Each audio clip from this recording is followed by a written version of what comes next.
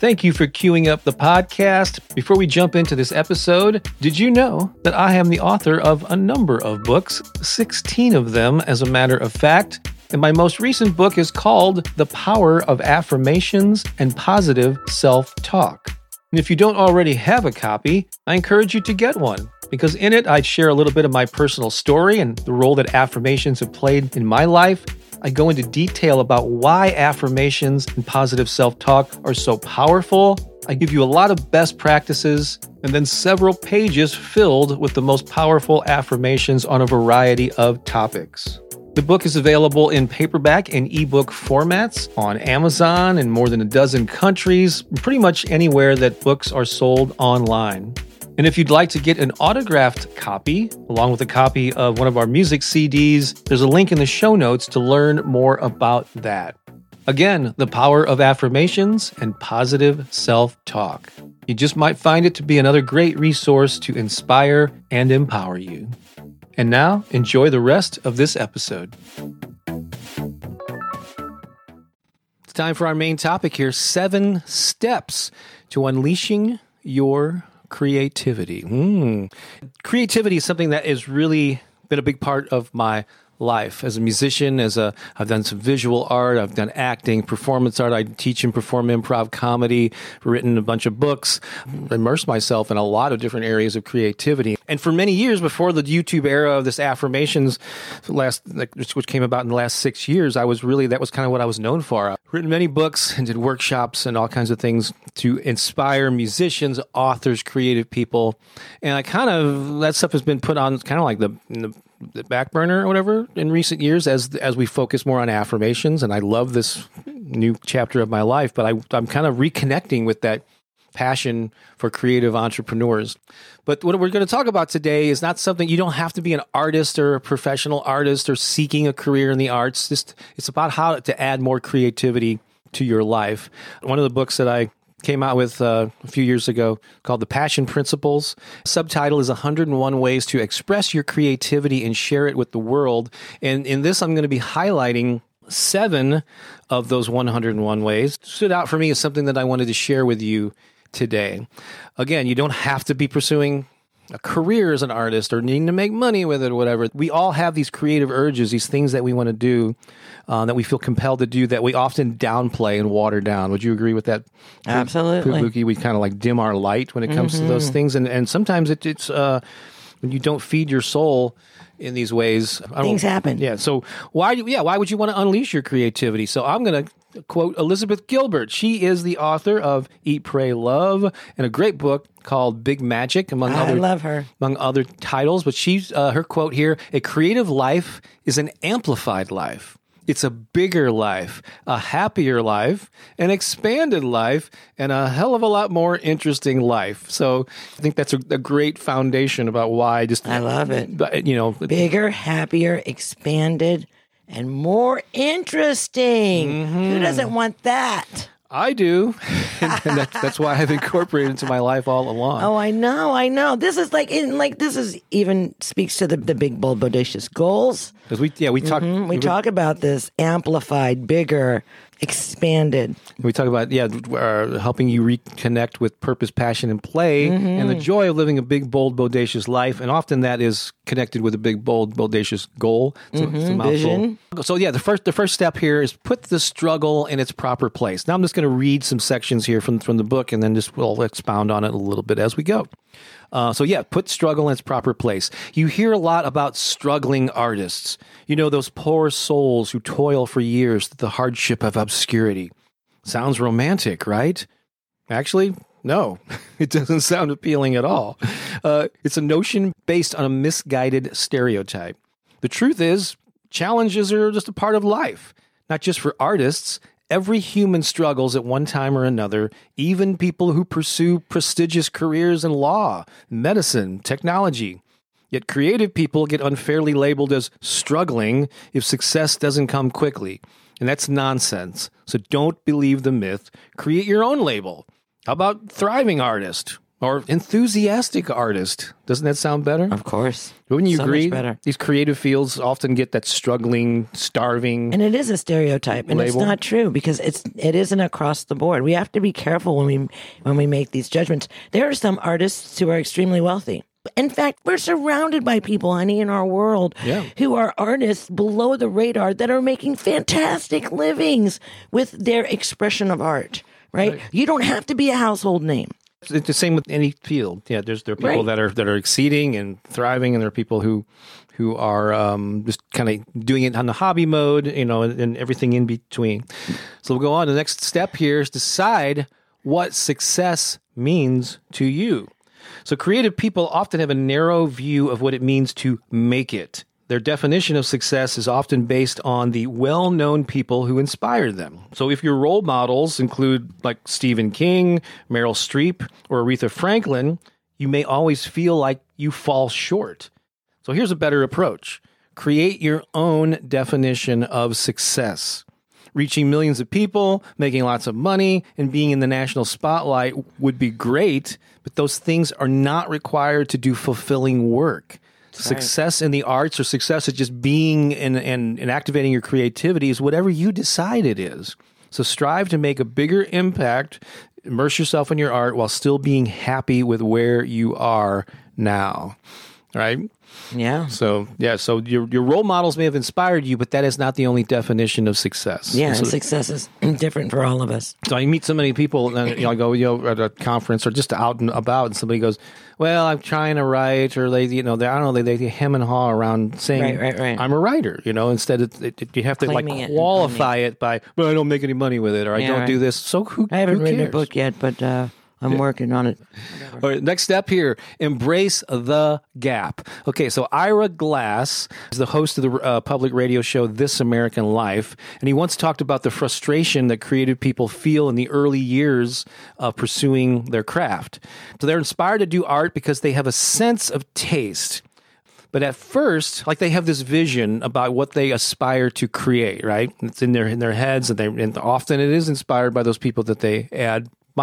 But at first, their technical skills don't allow them to create at the high level that they envision. It's not a match yet because they just haven't immersed themselves in learning it yet. Developed a skill. So he referred to this disparity as the gap, and every creative person experiences it. But many people give up during this difficult stage because it's just too wide. Right. Oh, I created this thing. It doesn't look anything like what I wanted.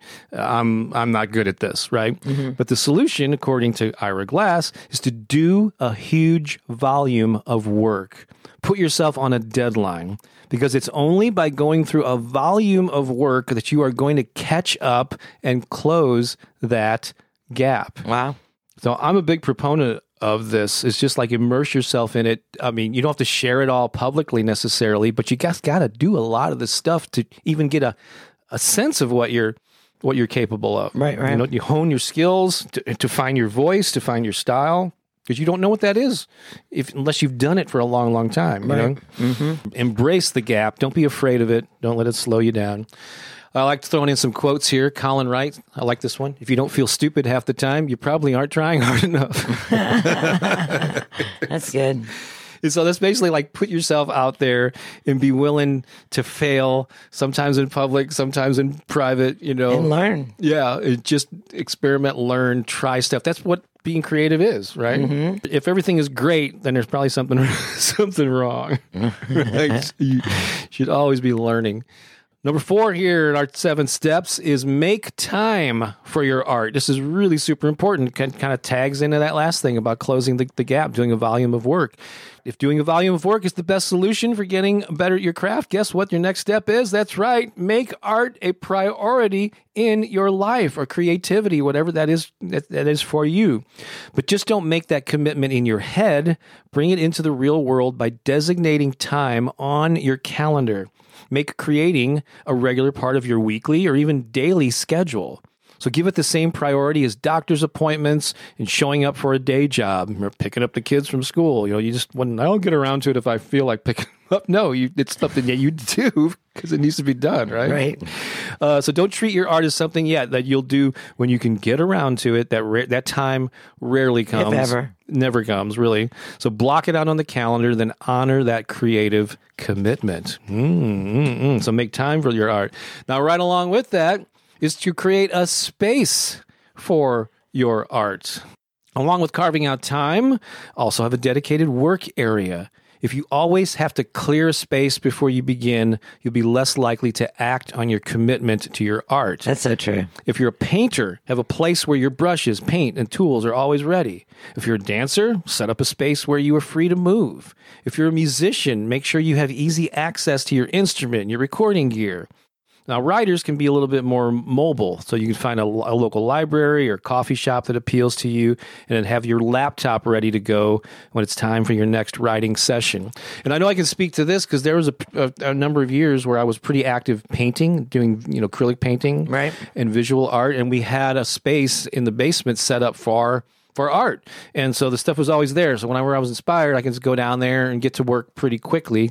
Now we've done some rearranging in the house lately, and that space is not available. I don't really have time actually to do much of it lately, but even if I wanted to, it's just like the thought of having to clear space and pull out the paints is just too much. So I don't do that. I do plenty of other creative things, but it's just an example of having the space available to set you up for success. We need a complex.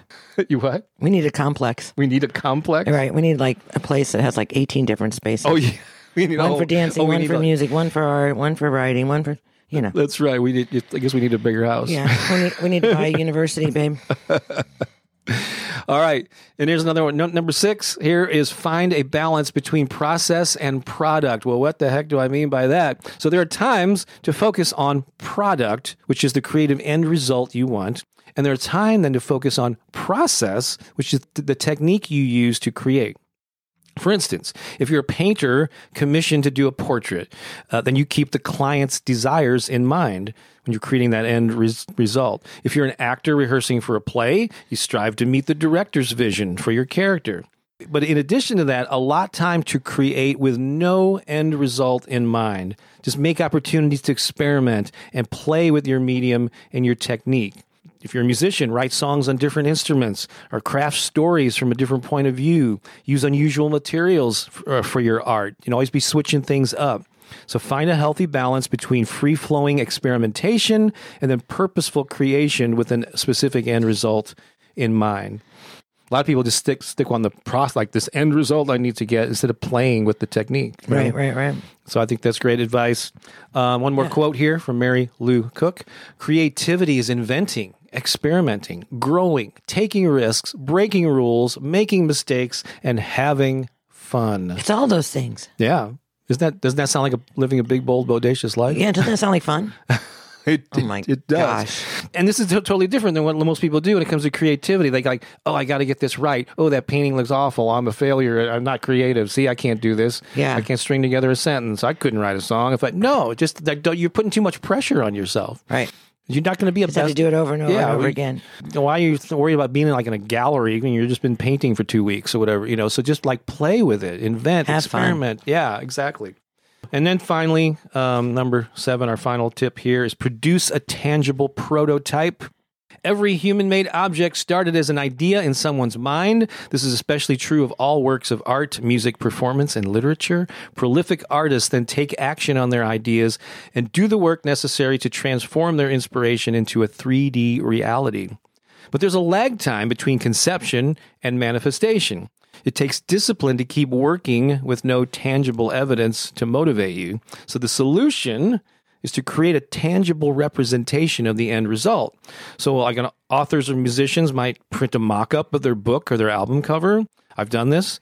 Playwrights or filmmakers might create a poster or a playbill, and have it as a tangible representation. Placing prototypes like this in plain view will act as a constant reminder that your idea is taking shape in the real world. Yeah, so covers are important.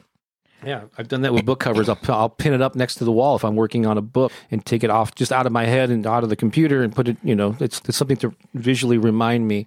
If you're interested in the Passion Principles, it's available on Amazon in like 13 countries. I've gotten some lovely quotes here. This is Emily Fillmore, who actually co-authored one of the Conversations with God books with Neil Donald Walsch. She had some nice things to say about that.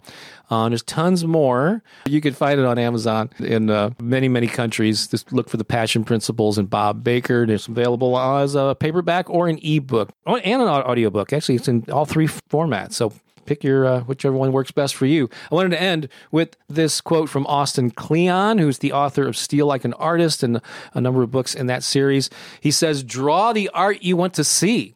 Start the business you want to run. Play the music you want to hear. Write the books you want to read. Build the products you want to use. Do the work you want to see done." I love that. In the world. Isn't that cool? That is way cool. Actually, this YouTube channel exists because I was seeking out, some of you know the story, but I was looking for affirmations done in a particular way, and I wasn't finding them. And I said, I'm just going to make these myself. So I created the affirmation recordings and videos that I wanted to hear. And look what happened. It kind of worked out. Ta-da, here we are. I scratched my own creative itch, but I ended up helping a lot of people around the world and supporting our household. Who knew that was going to happen? Yeah, there was no part of a business plan. I just kind of followed the energy, followed the inspiration. So I hope that you enjoyed that. Well, I hope you enjoyed this episode. And if you did, I have a favor to ask. Go ahead and share this with 3 friends right now. Certainly you can think of 2 or 3 people who could use an inspiring message. There's so much negativity and bad news in the world. Why not be a source of positive vibrations? I'd greatly appreciate it, and your friends will appreciate it even more.